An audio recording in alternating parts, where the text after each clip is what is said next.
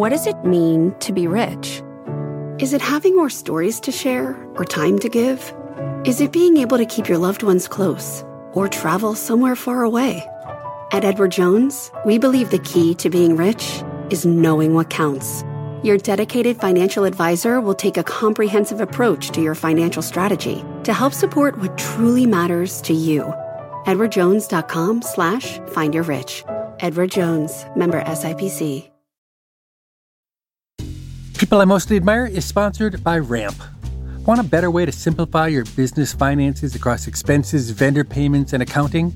Ramp is the corporate card and spend management software designed to help you save time and put money back in your pocket. Ramp gives finance teams unprecedented control and insight into company spend. With Ramp, you're able to issue cards to every employee with limits and restrictions and automate expense reporting so you can stop wasting time at the end of every month. Ramp's accounting software automatically collects receipts and categorizes your expenses in real time so you don't have to. You'll never have to chase down a receipt again, and your employees will no longer spend hours submitting expense reports. The time you'll save each month on employee expenses will allow you to close your books 8 times faster. Ramp is easy to use. Get started and start making payments in less than 15 minutes. And now, get $250 when you join Ramp. Just go to ramp.com/admire. That's ramp.com/admire. Cards issued by Sutton Bank and Celtic Bank. Members FDIC. Terms and conditions apply.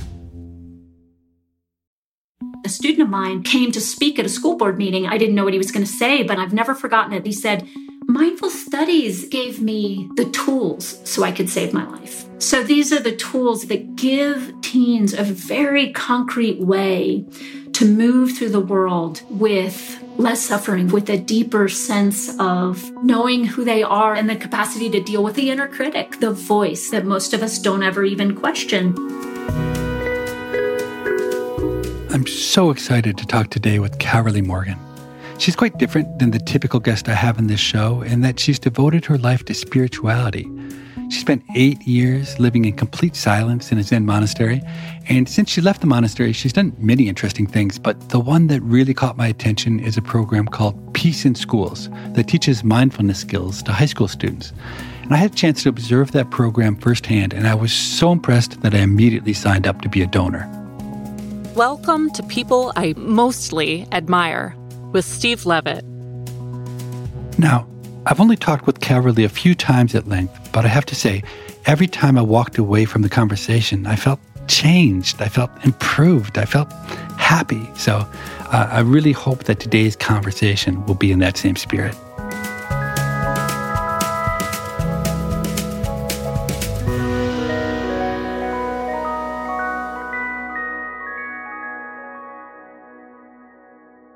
I'm not quite sure, Carolee, how to introduce you. So I just want to start with a story I've heard that I think says a lot about who you are. You were leading a retreat and a mosquito was buzzing around you and you waved your hand, shooing the mosquito away, but it was persistent and it kept on hovering around you. And this went on apparently for about 30 seconds. And then finally you just said, oh, well, let's get this over with. And you stood still and the mosquito landed on your cheek and it took a healthy dose of your blood until it finally was satisfied and it flew away and you went back to your lecture without any comment. Do you understand how unusual that behavior is? Well, I've not even recalled that experience until you said it. And I do recognize that what's unusual in our world today is for us to have such an interest in inquiry.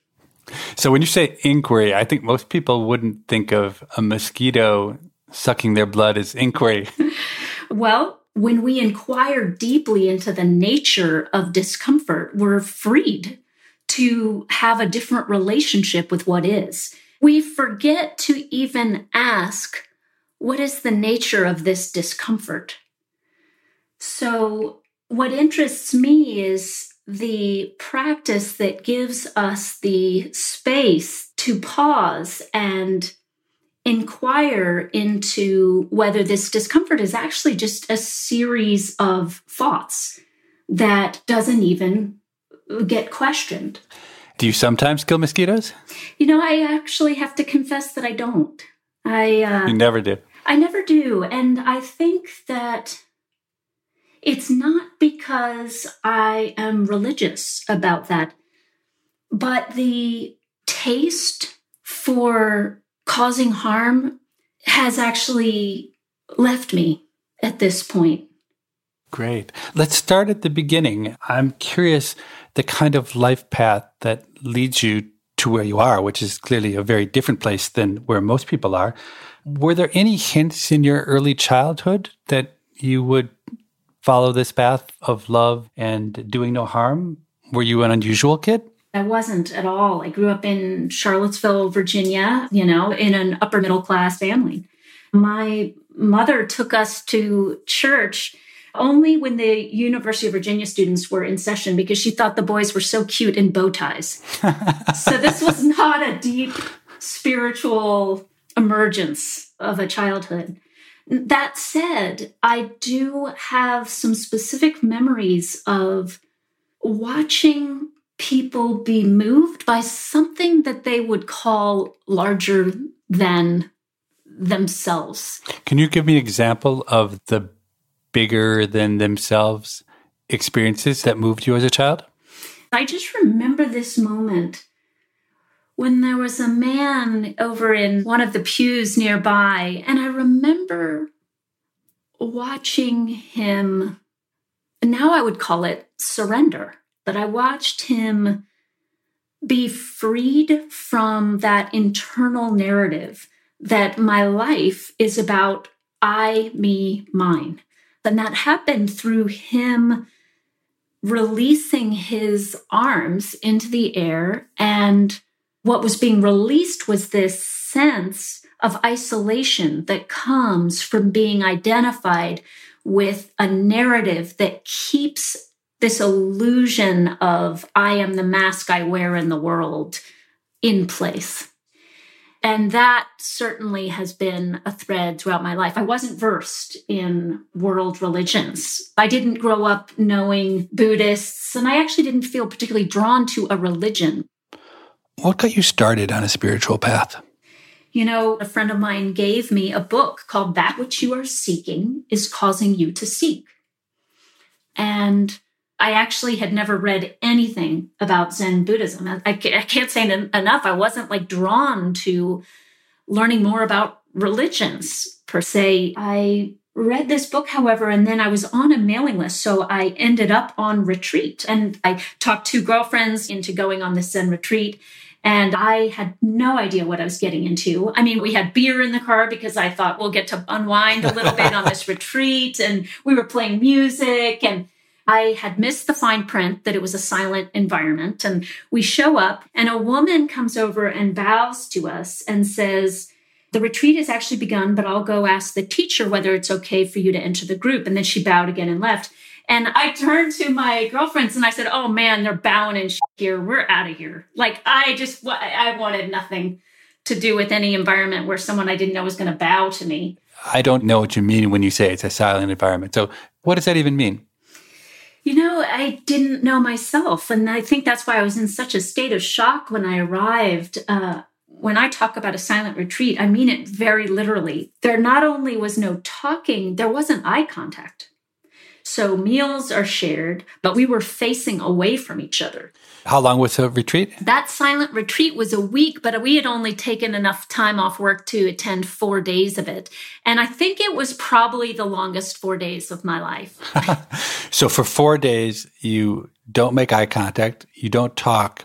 And did that change you? Did an epiphany hit you then, or what happened? Yeah, it changed me deeply. I mean, first of all, I experienced tremendous resistance. The inner dialogue about how crazy this was so loud. And I still look back in amazement that I didn't fall for that narrative. And I think the reason why is the practice that I was being dropped into in the deep end was a practice that invites you to pay attention to the narrative, rather than to believe the narrative. So for the first time, I had some distance. I heard this voice. It's the same voice that was creating panic attacks during a test in high school. It's the same voice of, you're going to fail, you don't know what you're doing, your life is going to be a shambles.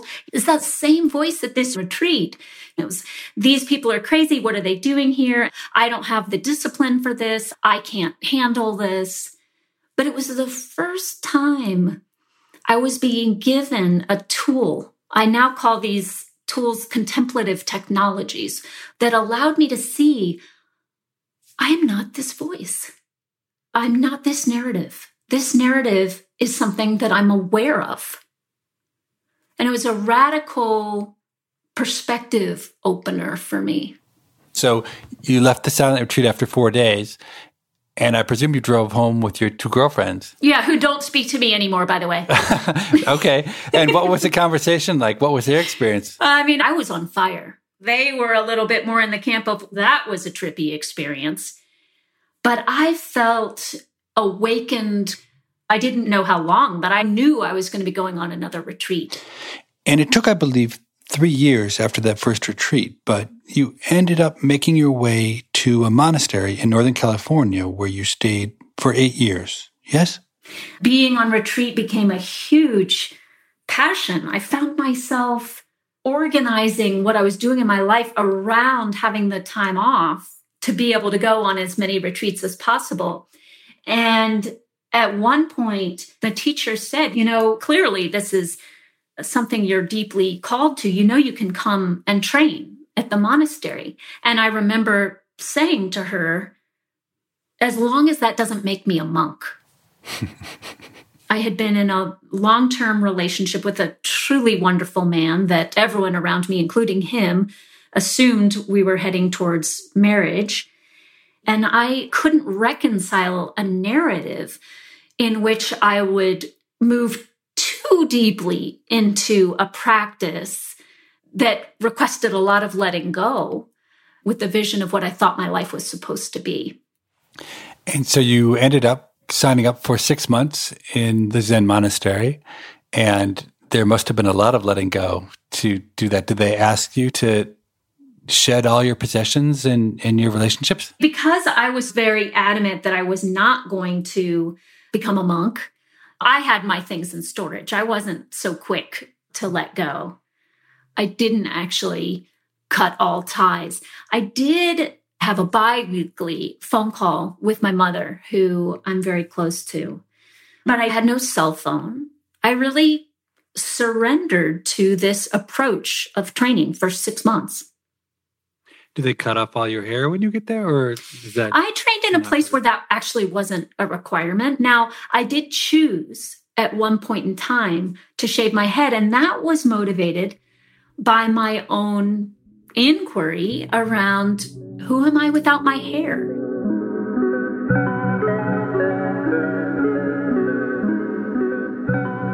Honestly, I know very little about Zen. Are you able to describe Zen and its beliefs in a simple way that even somebody like me would be able to understand it?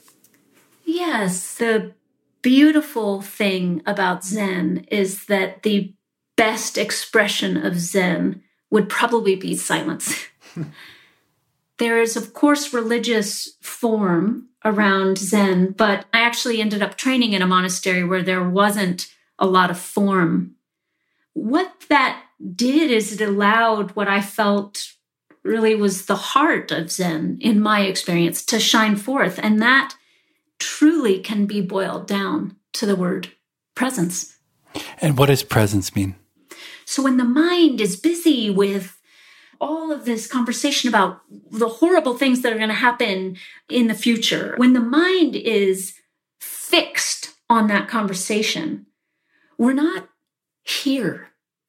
We're not present. And when the mind is fixed on the regrets about what happened yesterday and last week, we're not here. You can actually place your attention where you want it to be.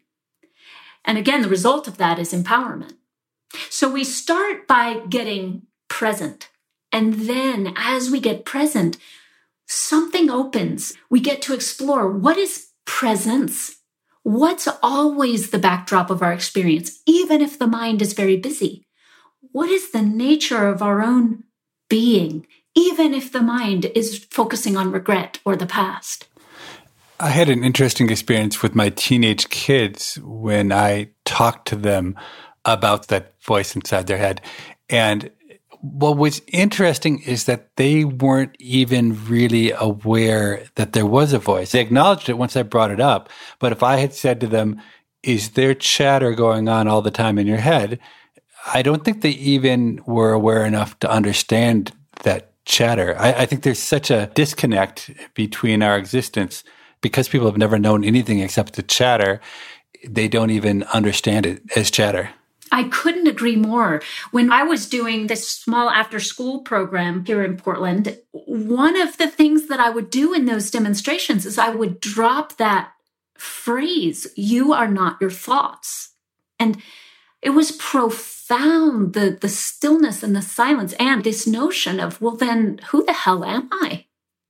So is there a goal when you're a Zen monk? Are you striving towards a goal, or is that the wrong way to think about it? You know, in the monastery where I trained, there would have been a lot of conversation about there is no goal. But I did see it as a goal to, quote unquote, get better at having my attention be in the present moment rather than focused on the future or focused on the past. So tell me about a day in the monastery. The monastic way was extremely structured. There really wasn't, quote unquote, downtime. Everything we were doing throughout the day, we were doing from the perspective that whatever it was an opportunity to practice.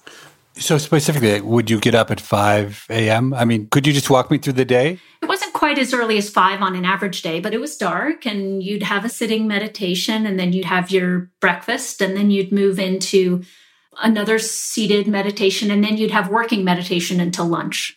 I ended up training at this monastery for 8 years and I trained alongside people that I never chatted with. There's one gentleman that I trained with and he trained there 18 years and we just had our first kind of heart-to-heart in a very personal way, sharing all of our experience conversation about a year ago because now he's left the monastery. So it was an extreme environment. And it was an environment that I now see as not required in order to have a life of presence. And I really just want to underline that because I think so few people would hear this and be drawn to go and have this experience. So there would be many days when you literally would not speak? Many. And would you talk to yourself when you got back to your room to hear your own voice or no? You know, often by the end of the day, I didn't necessarily feel compelled to talk to myself because I had gotten so present all day long to how much I talked to myself. After so many years in the monastery, what made you leave? That's actually an incredibly involved answer, but the short version is that my teacher saw that it was time for me to go. I had been there 8 years, and there was something that I couldn't reconcile in the monastic structure. It had served me until it no longer served me. And I couldn't bring myself to leave, but my teacher saw that there was something that I wasn't going to be able to get from within the gates. So I was asked to leave, and it was the best thing that could have happened. In particular, what I was required to reconcile was, okay, you either go to a place very dedicated to spiritual practice, remove yourself from the world, and then you can have enlightenment and peace, or you live this worldly life that is just bound to all of this suffering. So I was thrown into a deep reconciliation process. You're listening to People I Mostly Admire with Steve Levitt and his conversation with educator, former Zen monk, and founder of the organization Peace in Schools, Caverly Morgan. They'll return after this short break.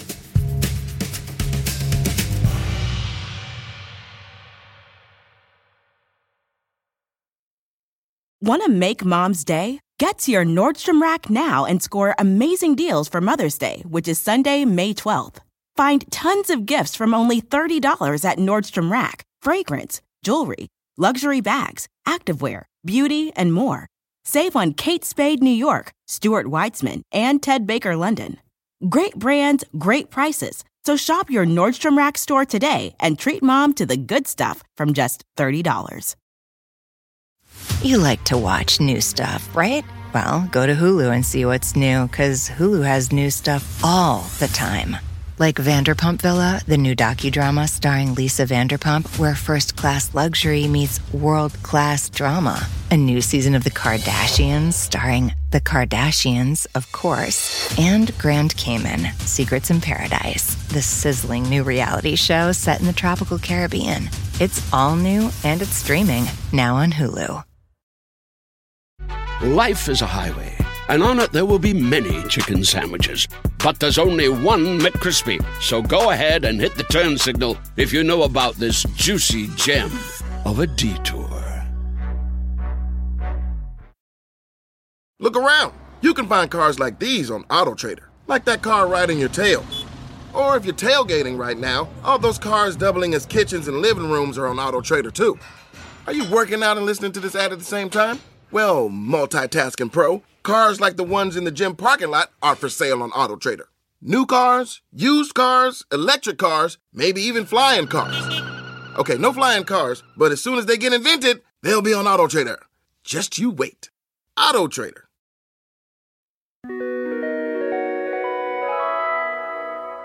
So you leave the monastery, and what is the idea for bringing mindfulness into the public schools? How does that germinate? I was doing a workshop for a group of adults, and a woman approached me at the end of the workshop day, and she said, my high school students have to learn what you just showed me. So I went in as a volunteer guest teacher. And this is the beauty of me being naive to like school systems and structures, because I just went in and basically did the same workshop about hearing that voice in your head. And teens were on fire. They were like sponges. For the kid in the class that thinks of themselves as like the class outcast, to realize that they have the exact same voice as the popular cheerleader, and for teens to share an experience that is normally invisible was just profound. And I actually saw that teens were more ready to be unburdened from the conditioning that they'd been downloading, that they're still in the process of downloading. People that are our age, we're kind of crusty at this point in time. Like our conditioning is more solidified. We got to really peel it back in some cases. And these teens weren't quick to defend their conditioning. People who've never tried to change public education probably have no idea how difficult and slow and frustrating the process can be. What I find really amazing about this whole story is that I have tried on 5-10 different occasions to make change in the public schools. And not once has anything organic ever happened. I mean, it's been nothing but fighting and pushback and disappointment and failure. But somehow or another, you managed to get what the program came to be called, Peace in Schools, a foothold. Can you describe that process? Yes, it's been beautifully organic. I wasn't trying to do something really radical, but I knew that mindfulness as a short-term quick intervention wasn't going to be the answer. So I said, I've got to be during the school day. I can't be just like a one-off after-school thing where I'm not reaching the kids who have jobs or play soccer. The principal at Wilson High School, he said, if you get 25 teens to say they want to take this class, I'll figure out how to get it during the school day. So we forecasted it, and over 300 teens said that they wanted to take the class. Wow. So he said, we've created a monster. I want to hire you full time. I said, I don't have any intention in being a full-time high school teacher. Thank you very much. But I am interested in seeing what's possible with this. So let's do a pilot year. He gave me $10,000, which at the time I thought was just awesome. And it was the first time that we know of where in a public school setting, there was this course called Mindful Studies. And I got to be with the same set of teens for over 75 hours in one semester. So it really got to be an immersion.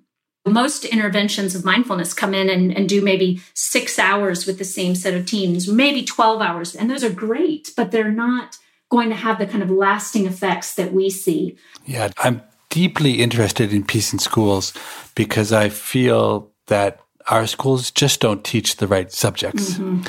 Imagine we started from scratch and we tried to build the best possible educational experience, ignoring constraints and ignoring history. I suspect we'd put much more emphasis on mental health, on knowing oneself, on developing the skills needed to deal with loss or anxiety or abuse.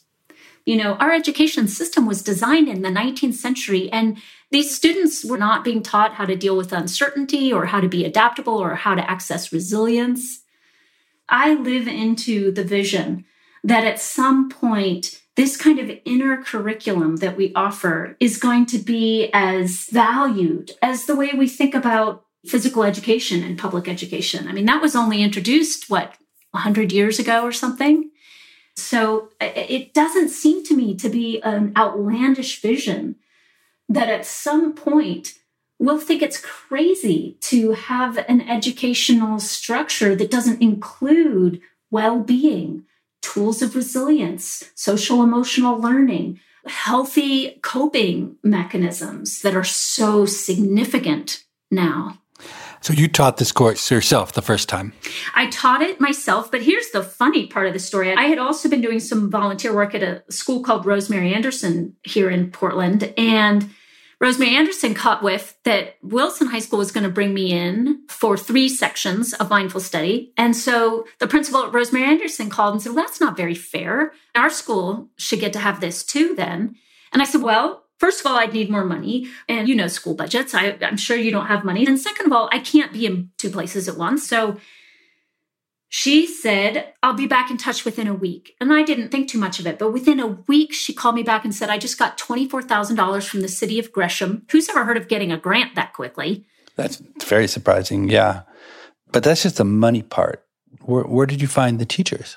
I called the longest term student at the time that was here in Portland who had been somewhat disenchanted by her sort of experience of clocking in and clocking out of a job that was centered around architecture.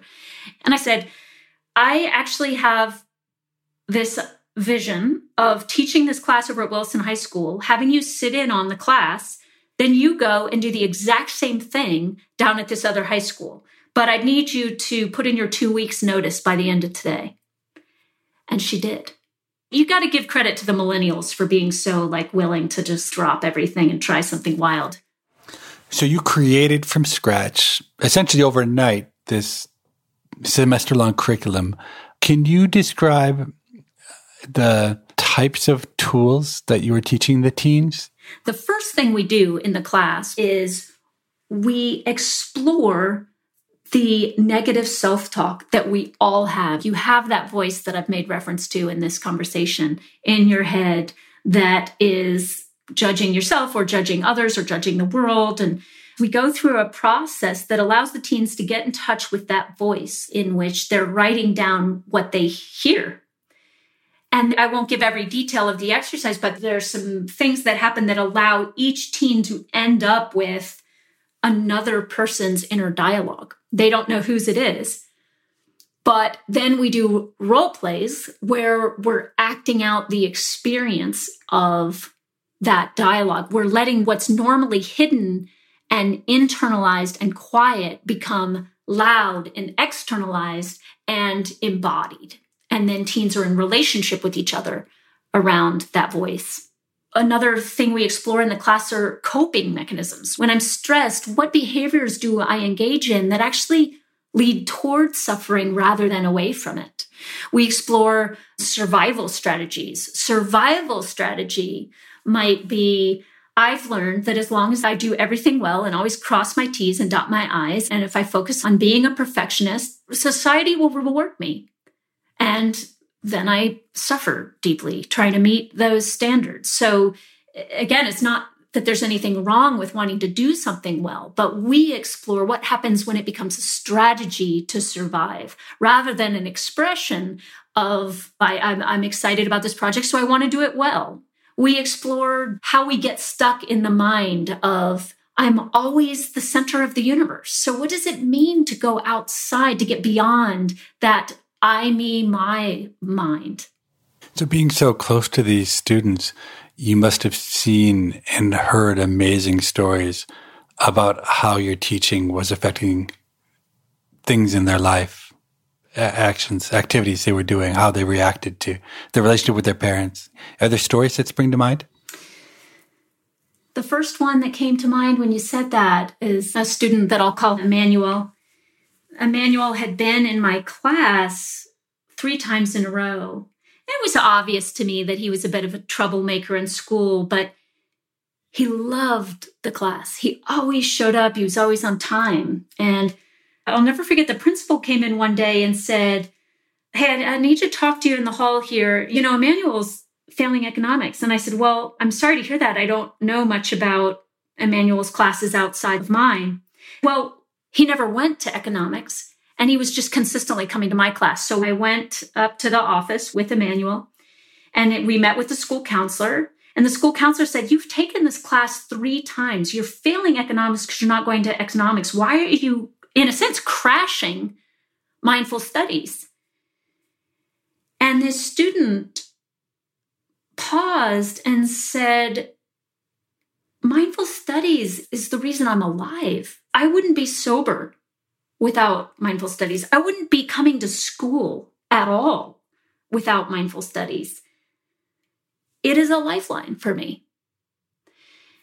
This is way beyond teaching teens how to, there's that mindfulness exercise, eating a raisin and just focusing on the taste of the raisin. And that's kind of a traditional mindfulness exercise. Nothing wrong with that exercise. But, in our class, we go so far beyond what I think of as Mindfulness 101. We're really offering social emotional learning that is deeply transformative for these teens. We were just studied by Johns Hopkins, and one of the things that came forward in that study is that students who have very high levels of adverse childhood experiences experience greater benefits.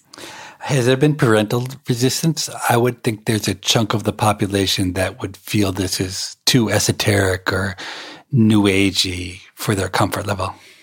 Well, it likely wouldn't have started in the way it started if I weren't in Portland, Oregon. I happen to be in a setting where the average parent is not going to be scared of the word mindfulness in a course description, especially when it's very clear. And I should say this, it's very important to me that this class is an elective. I do not believe mindfulness should be a required course. I think students should be able to choose whether they'd like to have this exploration. And what we tend to see is that students who need this experience will be drawn.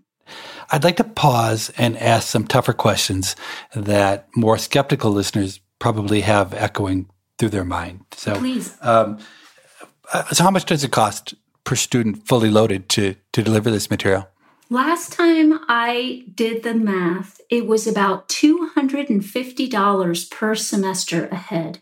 And if you consider cost of, let's say, therapy or therapeutic interventions for students with high levels of trauma, it's just astronomical. But $250 per student per semester, that's actually really reasonable, especially for what we get out of it. So as an economist, when I see a good local program, I want it to be universal. And I really wonder, though, as much as I like your program, is it really scalable? And to what extent, if you made this, say, a course for every kid in the U.S., how you would be able to maintain anything like the quality?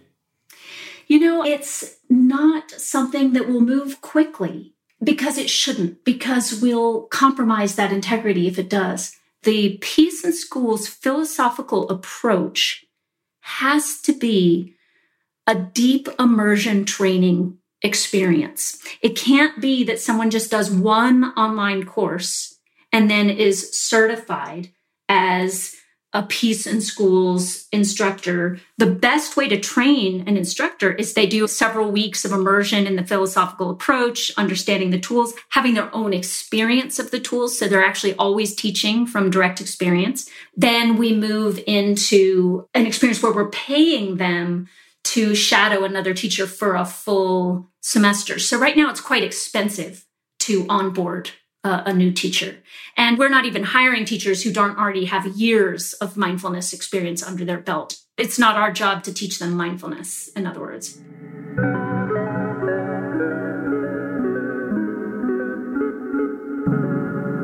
Now, we just got done talking about how with 75 hours of time in a classroom with teens, you can hugely impact their lives and the importance of having that time. But now you've taken a different path also by writing a children's book in which you're trying, I think, to get to the same goals, but through a very different medium. Can you tell me a little bit about that? I've never framed it this way before, but I might say that it's, my calling is just to be a lighthouse. So offering whatever comes through this lighthouse is what I'm committed to. It might be a children's book. It might be a deep semester-long course. It might be a retreat I'm offering.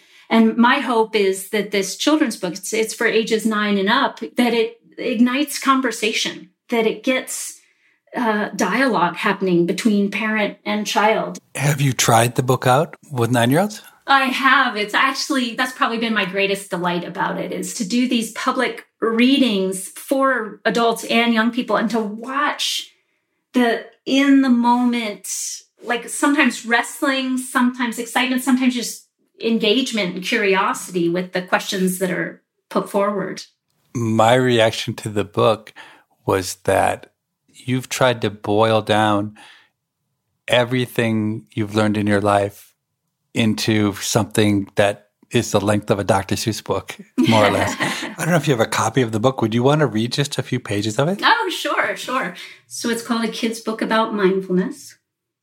Who are you? Have you ever asked yourself that question? You might answer by saying, I am tall. I am from New York. Or how would you answer? But is that who you are? Or are those just descriptions? You might also answer by saying, I like dancing. I don't like trying new foods. Or how would you answer? But is that who you are? Or are those just likes and dislikes? You might even answer by saying, I'm the best at soccer. I'm the worst at math. Or how would you answer? But is that who you are? Or are those just thoughts? You are not your thoughts. You are not your likes and dislikes. You are not the things you worry about or even the things you believe. So if you're not those things, who are you? Did you know that there's something that can help you discover who you are? It's called mindfulness. Mindfulness is something you can practice any time, anywhere. Mindfulness is a way of being here, right now. Mindfulness brings you to what's real and true. It brings you to who you already are. It brings you here. It brings you now. That was beautiful, a beautiful reading. It really brought it to life. I just have a couple more questions. So you're a deeply respected, widely loved spiritual teacher, and most prominent spiritual teachers are men. Why do you think that is? Oh my goodness, that is a really great question. And I think it's actually an incredibly important question. We've talked quite a bit about the conditioned mind, about how powerful it is. We live in a society where we're deeply conditioned to experience patriarchy in a particular way. And I can speak to my own experience of being conditioned to assume that if it's coming out of the mouth of a man, it has more validity. I had to learn to see that conditioning for what it was so that I could let it go. This relates back to your book, but do you have advice for parents who are trying to raise happy, well-adjusted children? To be a happy, well-adjusted adult. We forget about the power of modeling. I think even a parent who may never mention the word mindfulness or social emotional learning to a young person, if they're being fully present, if they're not judging, if they're practicing acceptance of themselves and others, it will be felt. Do you have advice for happy, well-adjusted children who want to help their miserable, closed-off parents? I do actually. My experience of being around teens and young people is that the veil that stands between who you're conditioned to believe you are and who you really are is very, very thin.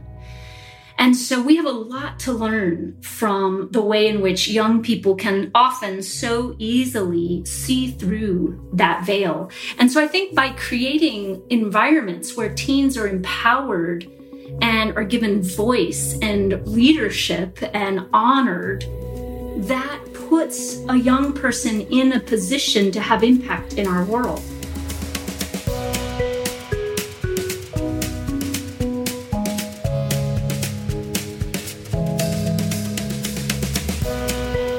People I Mostly Admire is part of the Freakonomics Radio Network and is produced by Freakonomics Radio and Stitcher. Matt Hickey is the producer, and Dan DeZula was the engineer of this episode.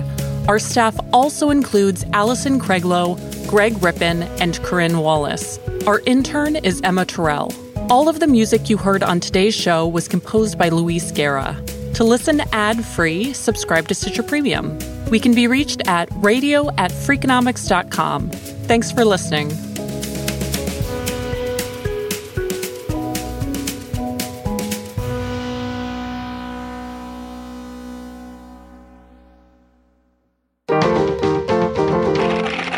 Stitcher. Want to make Mom's Day? Get to your Nordstrom Rack now and score amazing deals for Mother's Day, which is Sunday, May 12th. Find tons of gifts from only $30 at Nordstrom Rack. Fragrance, jewelry, luxury bags, activewear, beauty, and more.